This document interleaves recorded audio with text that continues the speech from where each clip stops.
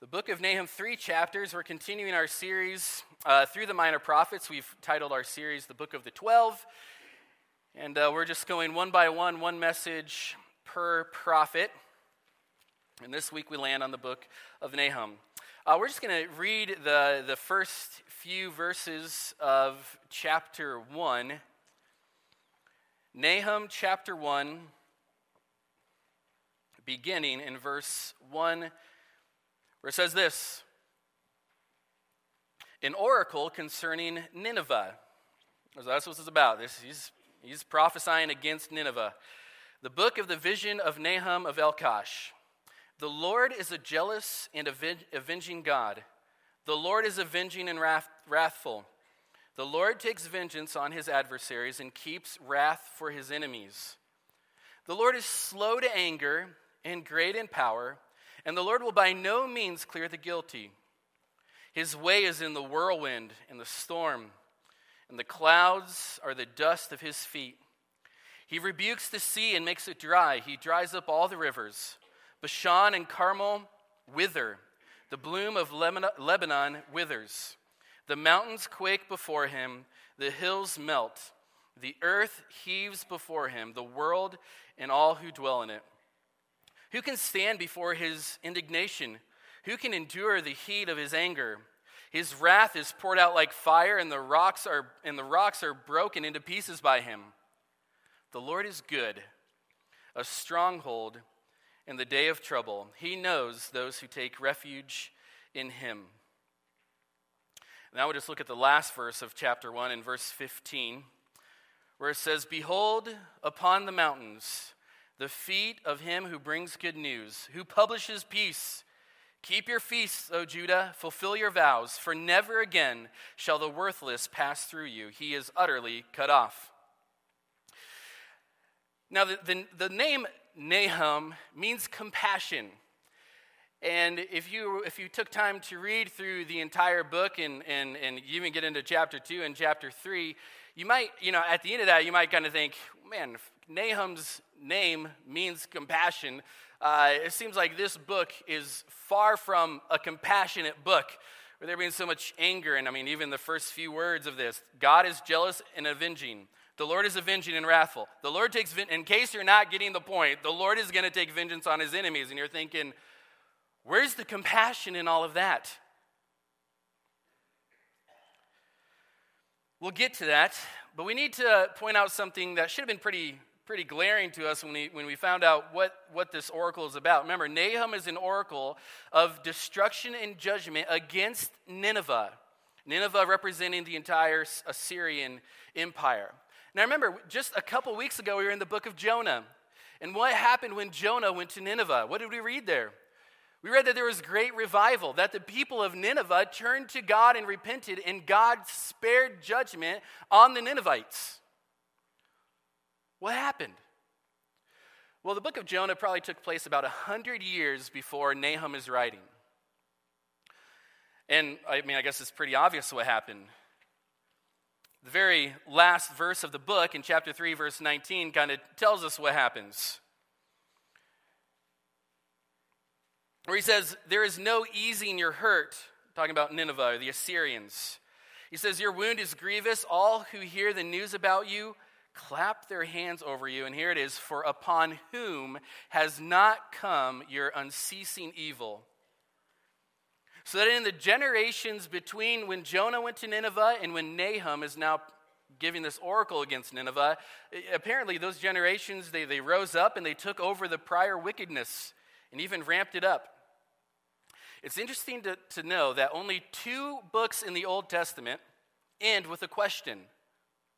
One of them is the book of Jonah, when he's facing Nineveh, and the other question is right here concerning Nineveh, for upon whom has not come your unceasing evil, and then the book kind of ends.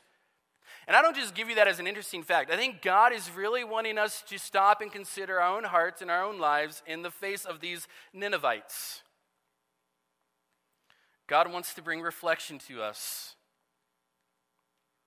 Because, here's what kind of maybe something I've known, but something that maybe just clicked a little bit more to me as I was studying this. I actually was able to meet out at camp, my old college roommate, Ryan Saucer. He and I were roommates in college at Faith Baptist Bible College, and I got to catch up with him a couple of times and chat over things.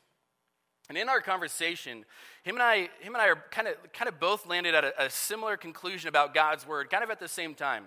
He talked about how he's leading the youth group through Exodus, and he's going through the plagues. And he said he realized that the Exodus and all these plagues on Egypt, it wasn't just a judgment story. It was a rescue story. And that is the exact same thing, that is the exact same thought I had as I was reading through Nahum. When I stopped to realize, yes, this is judgment against the Ninevites, but this isn't just a judgment story. It's a rescue story. Which is why we have verses in chapter 1 that say, that the Lord is good. He's a stronghold. He's a refuge in the day of trouble. He knows those who take refuge in him. And then later where it says, behold upon the mountains the feet of him who brings good news. Well, what's the good news in this book? It's the judgment of God. It's that God is going to rescue his people. All throughout the Bible, Exodus, it's not just a judgment story, it's a rescue story. The flood, where God floods the entire world, it's not just a judgment story, it's a rescue story. The cross of Jesus Christ, it's not just a judgment story, it's a rescue story.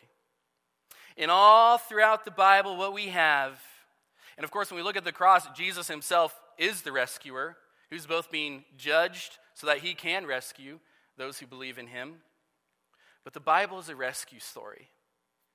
And yes, that includes judgment on God's enemies. Now, Nineveh was the capital of Assyria. We've already talked about that. And God would use the Assyrians, in 722 BC, God would use the Assyrians to punish the people of Israel for their sin. But they wouldn't have the final say. Now, you might be thinking, what about us? I mean, the Nineveh, it's no longer around. There's some ruins of Nineveh over by the Tigris River in Mosul, Iraq, modern day Mosul, Iraq, but what's this have to do with us? I want you to think through a storyline with me, and it's the storyline of the Bible. At the end of the prophets, these minor prophets, when we eventually make it through, at the end of those minor prophets, until Jesus arrives on the scene, is a time of about 400 years. And during those 400 years, God is completely silent. No prophets, no angels, no signs from heaven, nothing. He's silent. And also during those 400 years, Israel eventually comes out of the Assyrian exile and the Babylonian exile and gets released through Cyrus of the Persian. They eventually get taken over by the Greeks. But when Jesus arrives, remember, they're under the Roman rule. The Romans are oppressing and ruling over them.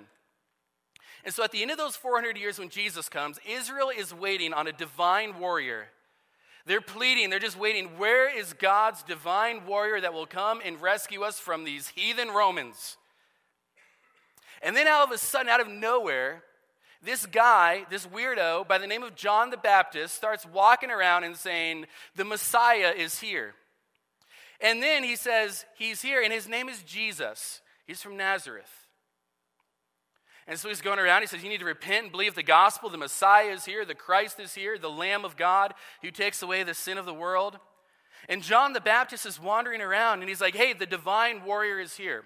What happens when Jesus shows up? He starts healing people and casting out demons. John the Baptist would eventually get arrested because he told one of the rulers that he shouldn't be sleeping with anybody else other than his wife. And he's in prison, and he's going to die. And John the Baptist starts thinking, was I right on this? And so he sends a message to Jesus. And he says, hey, Jesus, I've kind of spent my whole life proclaiming that you're the divine warrior everybody's been waiting for. And I'm in prison, and the Romans are still here, and we're not delivered yet. Like, are you the one? That's what he said. Are you the one we should be looking for? Do you remember what Jesus did in response? He healed more. Like, the disciples come to him and say, hey, John the Baptist sent us. He's kind of wondering what's going on. And Jesus heals more people and casts out more demons. And then he says, go back to John and tell him that the blind are receiving their sight. The lame are walking. Those oppressed by demons are being delivered. What is Jesus saying to John? This divine warrior was telling John that he did not come to battle flesh and blood, but that the war that Jesus came to fight was far more intense than the Ninevites and the Assyrians could ever be, than the Romans or the Greeks or the Babylonians could ever be. Jesus came to fight a spiritual war. And if you're wondering, well, what do the Ninevites have to do with us? It's this thing exactly, is that we don't battle flesh and blood. When Jesus came, he said, hey, we're here to battle a spiritual enemy. The warfare was actually cranked up. We learned that from Ephesians 4, Colossians 2. Our war is not against people, and Jesus came to empower us to do spiritual warfare and to tell us that God fights for his people. Now, the problem is we don't like that idea a whole lot. I mean, practically speaking, we don't like the idea of spiritual warfare. We'd rather be against flesh and blood, don't we? I mean, because spiritual warfare is a battle to keep our sinful flesh, right? It's a battle to keep my own sinful flesh from believing Satan's lies and indulging the world's luxuries. And I'd rather fight people. I'd rather fix people. I'd rather call out people. I'd rather, think my biggest problem is the boss or money problems or that my spouse isn't doing this for me or the kids at school aren't doing this for me or my parents won't give me this or this person's causing problems and this and this and this. And I think the battle's out there. And Jesus says, no, the battle is a spiritual battle. And so when we come to the book of Nahum, we see a God for all of the ages. We see a God for all of the ages that though we're not fighting the Ninevites, we're fighting something much greater and much more powerful than the Ninevites could ever have been. And I want you to know this morning that God will save his people. And number one, as we kind of jump into the passage here, number one, the first thing, God will save his people despite the enemy's power. That's chapter 1. Or you can even say, despite the enemy's power over you, because that's kind of what the Ninevites were. Now notice what the Ninevites are up against. Notice what the enemy's up against in chapter 1, verse 2. The Lord is a jealous and avenging God. He is a jealous God. What does that mean? God is jealous. Well, that means that God demands exclusivity. Exclusive loyalty belongs to God. And often in the Bible, both Old Testament and New Testament, God describes the relationship with him and his people as a marriage. There is an exclusivity in marriage that does not allow for anything else to come in. As a matter of fact, jealousy in marriage is not only tolerated, it's kind of necessary, and it's encouraged. That if you're married, that you would be jealous that any other man or woman that would come in to try to break that bond and that strand of marriage, there ought to be jealousy. Because that is an exclusive relationship. And God is rightfully jealous. There's kind of two sides here. God is rightfully jealous when his people, remember the Israelites aren't like innocent here, because they're actually going after other gods. And God is rightfully jealous when his people begin to flirt with other lovers and go after other gods. More than that, the Ninevites who were going after God's people should know that God is jealous. That enemy going after his people, they would not have the final say. And God will rightfully judge those who intrude on his relationship with his people. So God looks at both sides. He looks at his people and he says, listen, Israel, church, Christian, says, I'm jealous. I am jealous when you go after other lovers. Way back in Hosea, remember God says the same thing. And then he looks at his people and he says, I'm jealous. Why are you joining the enemy? Why would you join yourself to the enemy? And then he looks at the enemy and says, you will be judged for taking my bride. Satan will be judged for all the chaos that he has caused in a Christian's relationship with God. and the power of the enemy will be broken. Isn't that the great, in Nahum chapter 1, verse 7, this was actually a life verse of a lady I did a funeral for at my previous ministry. And I knew the verse, but I wasn't very familiar with the book of Nahum, so I kind of thought, well, that's a really good verse, The Lord is good. He's a stronghold in the day of trouble. He knows those who take refuge in him. So I was kind of thinking, I'll just formulate a funeral message just kind of off of the context of Nahum. Until I was prepping the funeral message. And I realized what Nahum was about. And I thought, funeral? Maybe not. Maybe we'll do it next time, some other time. But yet, right in the middle of all this is that verse that God is good. In the context of all this stuff going on with the enemy. And he will not leave the enemy unpunished. And the power of the enemy is broken when we see who God is. And all verse 2 through 5, all about who God is. He's great and he's good. God is a safe haven. He's a refuge. And that's what people need. That's what people need. The Bible is saturated with verses, especially the Psalms, describing God as a refuge. Why is that? Why is that? Why is God described as a stronghold and a refuge? It's for this reason. God knows that his people are going to go through hard times. And he knows that his people are going to battle the enemy. And if you're in here this morning and you say, man, I don't really feel the battle going on. I'm a Christian, I'm a follower of Jesus, but I don't really feel the temptations. I don't feel the full weight of the enemy on you. Most likely, if you sit here saying, I really don't feel the temptations of the sin, it's not the fact that the enemy's not coming after you. You're probably just sinning in attitude or thought or desire. If you don't feel the weight of the battle, it may be because you're losing the battle. And God is our refuge. And by judging his enemies, he rescues his people. And you should know a couple things about the jealousy of God. God will not abandon you to your enemies. God will not abandon you to Satan. It's just not going to happen. He's not going to look at you and say, I think I'll let this one go. Not happening. He will not hand you over, forget about you, or lose track of you. But there's also something else you should know. Not only will he not abandon you to your enemies, but his jealousy means that he hates when you befriend the enemy. And he wants us to stop pursuing other lovers. Now the enemy here is seen as kind of this scheming sort of enemy. And look at verse 9 of chapter 1. He says, with an overflowing flood in verse 8, he's going to make a complete end of the adversaries. Done forever. And then he says, what do you plot against the Lord? And I love this next couple phrases. He will make a complete end. Trouble will not rise up a second time. When God puts out the enemy, they're not coming back. And the enemy is, their word, what do you plot against the Lord? We have a plotting, a scheming enemy. Trying to scheme a way to bring God's people down.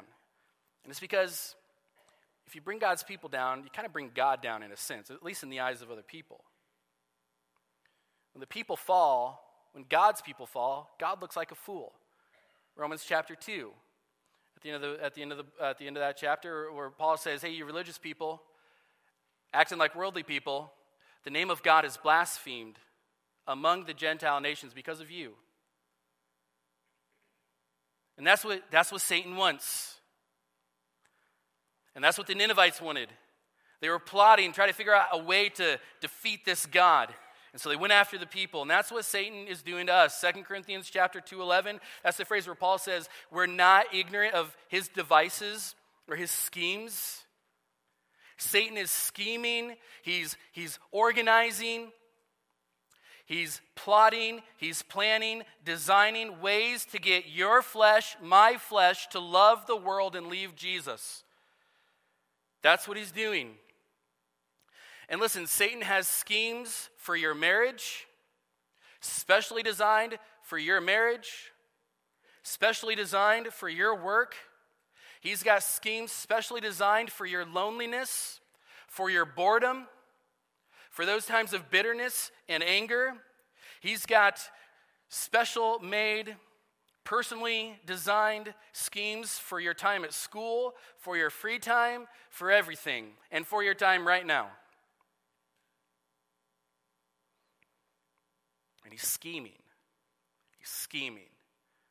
And he's got you figured out. And he's got me figured out. Even better, perhaps, than we have our own selves figured out.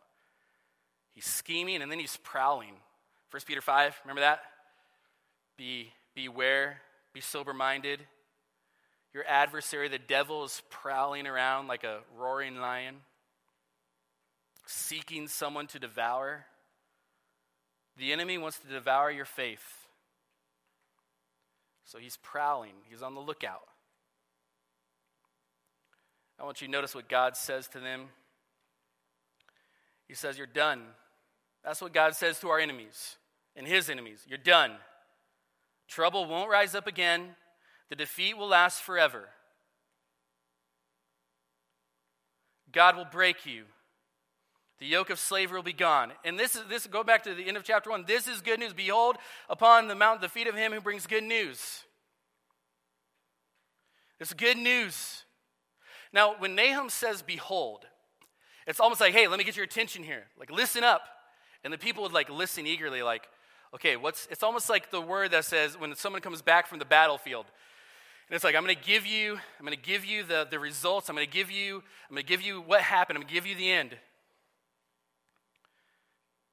It's like, listen up.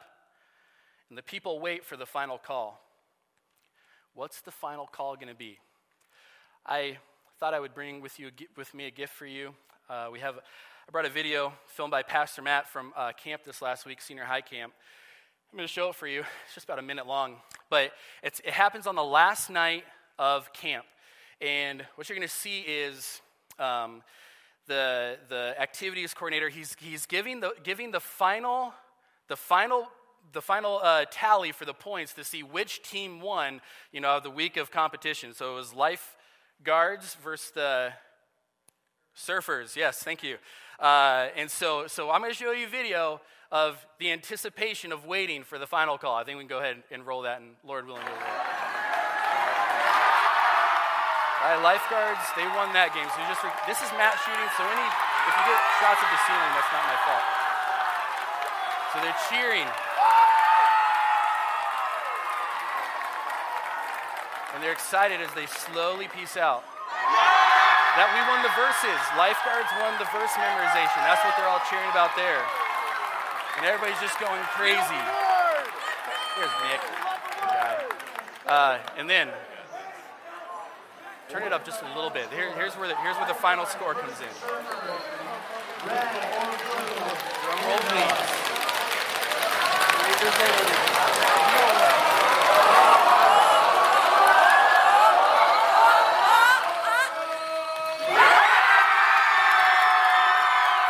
It was mayhem.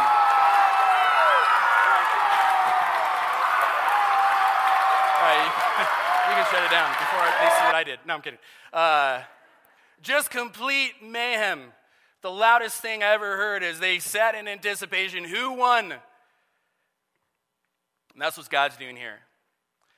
Who wins? Who comes out on top at the end of this? It's not the enemy. God will rescue his people despite the enemy's power, and secondly, despite the enemy's harm. Despite the enemy's harm. Because in fact, once you get into chapter 2, he starts talking about the destruction of Nineveh. We'll just read the first couple verses. He says, the scatterer has come up against you. Man the ramparts, watch the road. Dress for battle, collect all your strength. Notice verse 2. He says, for the Lord is restoring the majesty of Jacob as the majesty of Israel. For plunderers have plundered them and ruined their branches. The enemy is well equipped. And God is restoring the majesty of Israel because that's what the enemy is after. The salvation that Israel received from God and the possession of the promised land was to lead them to shine forth the majesty of God. And the enemy, as we were just talking about, is well equipped to rob and steal and strip the majesty of God from God's people. But God says he will make it a glorious nation once again. And Christian, the enemy will not be able to hold 1 ounce of glory from you, from God's people. But in the meantime, Israel's sin opened the door for the enemy, under God's sovereign direction, to ransack their beauty. And this scheming, prowling devil is looking to ransack our souls. And the reason why oftentimes he's so successful is because Satan is tempting us, and he's tempting us according to our own fleshly desires and our own sin. And he wants to ransack the glory and the majesty from your souls. And make no doubt about it, Christian, your sins, your selfish, lustful, bitter, unforgiving thoughts and attitudes are ransacking your soul. 2 Peter chapter 1 verse 8 says, he talks about all these qualities. He says, if they're in you and they're increasing, they keep you from being, here it is, ineffective or unfruitful in the knowledge of our Lord Jesus Christ. That's what Satan wants to do. He wants to ransack your soul. And the soul-draining power of Satan is great, but the soul-reviving grace of God is greater. This whole, taking out the majesty reminded me of a lady back my previous ministry. She was into Wicca and paganism and pentagrams and just immersed in idolatry and just entranced in kind of the supernatural world and haunted houses and all this stuff. And her and I, she would come into the church every now and then and just ask questions. And over several months, maybe in a couple of years, she would come to place her faith in Jesus. But it wasn't long after that. It was months. Several months went by, and you could just see. She went in. She tore down her idols, threw them away, erased the pentagram. Got rid of all the nasty stuff and all the stuff of idolatry. And you could see it in her face. It was just changed. But several months goes by, and she kind of begins to go off the radar. And after several months, I hear from a friend of hers that she decided that Jesus wasn't what she really wanted, and so she jumped back into the paganism and the idolatry and all this stuff. And I share that story for this reason, though I can't describe it. The look on her face, and if I could say it, the utter hell that you could see in her eyes was far, far, far, far worse than it was before she accepted Jesus. And it was as if you could see Satan himself, and when I tell you it went bad, it went bad. It was gone. She was gone. And I don't know if she'll ever come to Christ again or anything like that. I'm not here to discuss all that, but she was gone. And you can see, it's as if you could see Satan just drain whatever light she had, where all that was left was pure darkness. It was as if I had a front row seat to see the devil throw out whatever light was in there. And that is what Satan is looking to do. Now, if you're a Christian and you're born again, you can't lose your salvation. But make no doubt about it, he wants to take you and in your sin, and he wants to ransack the majesty of God from your soul. And he wants to drain your soul. And your sin will do that. And he's well equipped to strip the majesty. But God says, if you're truly mine, I'll restore it. I'll restore it. Because the enemy is destined for defeat. And that's kind of what the rest of chapter 2 is about. We're not going to read all that. But Nahum is preaching as if he was actually there. And the outcome of the battle was already settled. When we know the outcome of things, we tend to relax a little bit.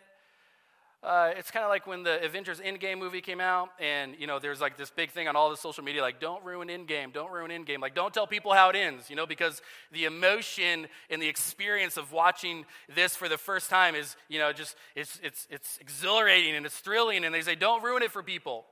But after you know the ending, you watch it again, and it's just, you already know the ending. Maybe for those of you who read books, or you read mystery novels or something, once you read the end, You go back and read through the book, there might be a little bit of excitement there, but you already know the end. Well, that's kind of what God is doing. God is giving us a spoiler alert, if you will. And the reason why, it's to calm our fears, to settle our hearts, to help us relax and enjoy the grace of God. That's what it's meant to do. And that's what happens when God rescues people. That's what happens to our souls when we have experienced the true forgiveness of Jesus Christ. We get to know the end. We don't have to worry about when it says God's judgment is coming. If you're in Jesus Christ, you're a child of God. You're not his enemy, so you don't have to worry about it. And that's what God wants to do.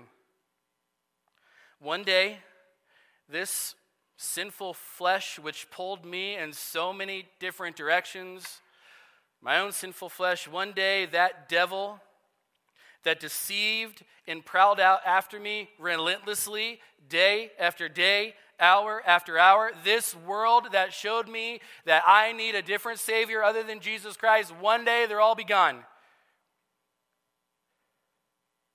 And I'll be in heaven. And they will not have the final word. But until then, we must be aware of how hard and how fast we can fall. And maybe you're in here today and you don't know Jesus as your Savior. You don't believe that he died for you and rose again. And that makes you God's enemy. Which means all these words that God has to say against the enemy, about how that it's going to be a complete end, trouble's not going to rise up a second time, there's going to be an overflowing flood and vengeance towards his enemies, that means that's what's coming for you. Because of your sin, and we all have sinned. But God made a way for your sins to be forgiven. And God promises that you believe that Jesus died for you and he rose again for your sins. You trust him, that he'll forgive you and he'll make you a child of God and you will never experience the judgment that will come on his enemies. He's made a way of escape. Romans 5:8, while we were still enemies, Christ died for us. And that's turning to Jesus leads to repentance and faith. But I think this means a couple other things because I know the end. Just practically speaking, because I know how this ends, because I know the end of the story, I can do a lot of things. I can confess my sins to other people. Say, what does that have to do with it? I don't have to be afraid of what you think about me because I'm a sinner. I know that, and I know you're a sinner. And I know that confessing sin is just part of the way God sanctifies me until he completely sanctifies me in heaven. Because I know the future, or because I know who holds the future and who has fixed the triumph, I can rejoice and wave goodbye to fear. Because I know how this ends, I don't have to worry about making a great name for myself. Because on the last day, with millions and millions and millions and millions of people, Jesus is not going to say, hey, Zach Fisher, get in front of all these people and really tell them how great you are. Or, hey, let me tell everybody, hey, everybody gather around Zach Fisher. Let me tell you how great he is. I do want to say, I was on the team that won at camp. Coincidence? I think not. It's not going to happen. Because I know how this ends, I can endure awkward conversations with my friends and my neighbors and tell them about Jesus. Because I know how this ends, I can surrender my life, my pastorate, my desires to do whatever Jesus wants me to do. Because I know how this ends and that the enemy will be ultimately defeated, I don't have to live a life of constantly shaming myself, hurting myself, or beating myself because of the harm that I've allowed the enemy to have in my life. Remember back in Joel where God says, I will restore to you the years that the locust has taken. God will save you despite the enemy's power, despite the enemy's harm, and number 3, as we look at chapter 3, despite the enemy's dominion. Woe to the bloody city, all full of lies and plunder, no end to the prey. Crack of the whip, the rumble of the wheel, galloping horse, chariot, all these things charge in. Verse 5 of chapter 3, behold, I'm against you, declares the Lord of hosts. Verse 8, are you better than Thebes? That sat by the Nile was this town that was well fortified. Cush was her strength. Egypt too was without limit. All these things God's talking about, their dominion, they seem impregnable. That's the power of the enemy, the harm of the enemy, and the dominion of the enemy. The enemy isn't in charge. Even though the enemy claims victory. Because they got all, they're better than Thebes. Man, we've got all this defense and these walls around us. We won't be defeated. And Satan may say, I'm not going to be defeated, which is why he tried to kill Jesus when he was first born, and then kill Jesus later on in life on the cross. He thought that was his way of defeating God, not knowing that was the way to ultimate victory. The enemy has slain its thousands, but victory belongs to the Lord. I had a professor in college describe Satan as a dog on a leash. And right now, God is letting that little bulldog run around the garden, but one day God's going to take that leash and he's going to yank it. And Satan's dominion will be handed over to the Lord. He'll no longer have dominion over this world. He'll no longer be the God of this world. He says, I am against you. I am against you, verse 5. Notice what he says, I'm against you. Christian, he's not against you, Christian. He's against the enemy. God is never against those who redeem. If you're in here this morning and you think God is against you, you're wrong if you're a Christian. If you're not a Christian, then you would be right. God is against you. But if you're a follower of Jesus Christ, God is not against you. He's against his enemies, never against those he redeems. God is for you, and he has pledged his eternal energy, limitless energy to making sure that you make it. You're going to make it. Christian, you're going to make it. God promised it. God is going to shame Nineveh. And several hundred years after this happened, God would shame the devil. That's Colossians chapter 2. And you who were dead in your trespasses and uncircumcision of your flesh, God made alive together with him. How? He forgave all of our trespasses. How did he do that? He canceled the record of debt that stood against us with its legal demands. This he set aside, nailing it to the cross. And then it says, he disarmed the rulers and authorities and put them to open shame by triumphing over them in him. And that's what God says he's going to do in verse 5 to Nineveh. Where he says, I'm going to lift up your skirts over your face and make the nations look at your nakedness and kingdoms at your shame. God is a God who shames his enemies. And Satan has been shamed. He's been disarmed. And the devil, our flesh, and the world no longer have to say. They no longer call the shots. We're forever free. Now, we might need to apologize to some people along the way. We may need to confess some sins to God along the way. But God says, my son Jesus took the record of debt that sinner owed when he hung on the cross. So Satan, you're through, you're done, you've been disarmed. Because that's Satan. One of Satan's greatest enemies is to go to God and accuse you. He's the great accuser. Maybe he's accusing you right now because of something you did last night or last week or some words you had said or thoughts you had thought. And Satan goes to God and says, look at that follower of yours. He is worthless. He is wicked. There's no way he could be yours. And Satan even says, listen, he's not yours. He's mine. He's following me. And if you're a Christian, God looks at Satan and says, you're looking at the wrong person. Because just over there on the cross, Jesus Christ, my son, took his sin. He bore the wrath for the sins you now accuse Zach Fisher of. Zach Fisher is innocent. Jesus, my son, was the guilty one. Satan, you're looking at the wrong person. And regardless of the enemy claiming victory, it's God who gets the victory. Look at the end of at the end of this chapter. Notice what he says there. Verse 19, all who hear the news about you clap their hands over you. It's a funeral where everybody that goes to it claps and rejoices. When I get to the end, Christian, when you get to the end, you're going to say goodbye to the devil, to the world, and to your flesh, and praise God, you'll never have to deal with him again. But until then, it's warfare. It's spiritual warfare. And this should bring us hope. Because yes, we've got to battle, but we know who gets the victory. So Christian, have your affections pulled you away from God? What gives you consolation in this life? What really gives you consolation in this life? What consoles your heart? Is it the fact that God has written the end and God gets the victory? How is your relationship with God? Are you his enemy? If you are God's enemy, then God is against you. Yet at the very same time, though nothing could be more serious than God being against you, he's holding out his hand to bring you into his family. And it's through faith in his son, Jesus. And if you are a Christian, do you know and do you rest each day knowing that God will never be against you? That's the great hope we have. We have a God for all the ages in the book of Nahum.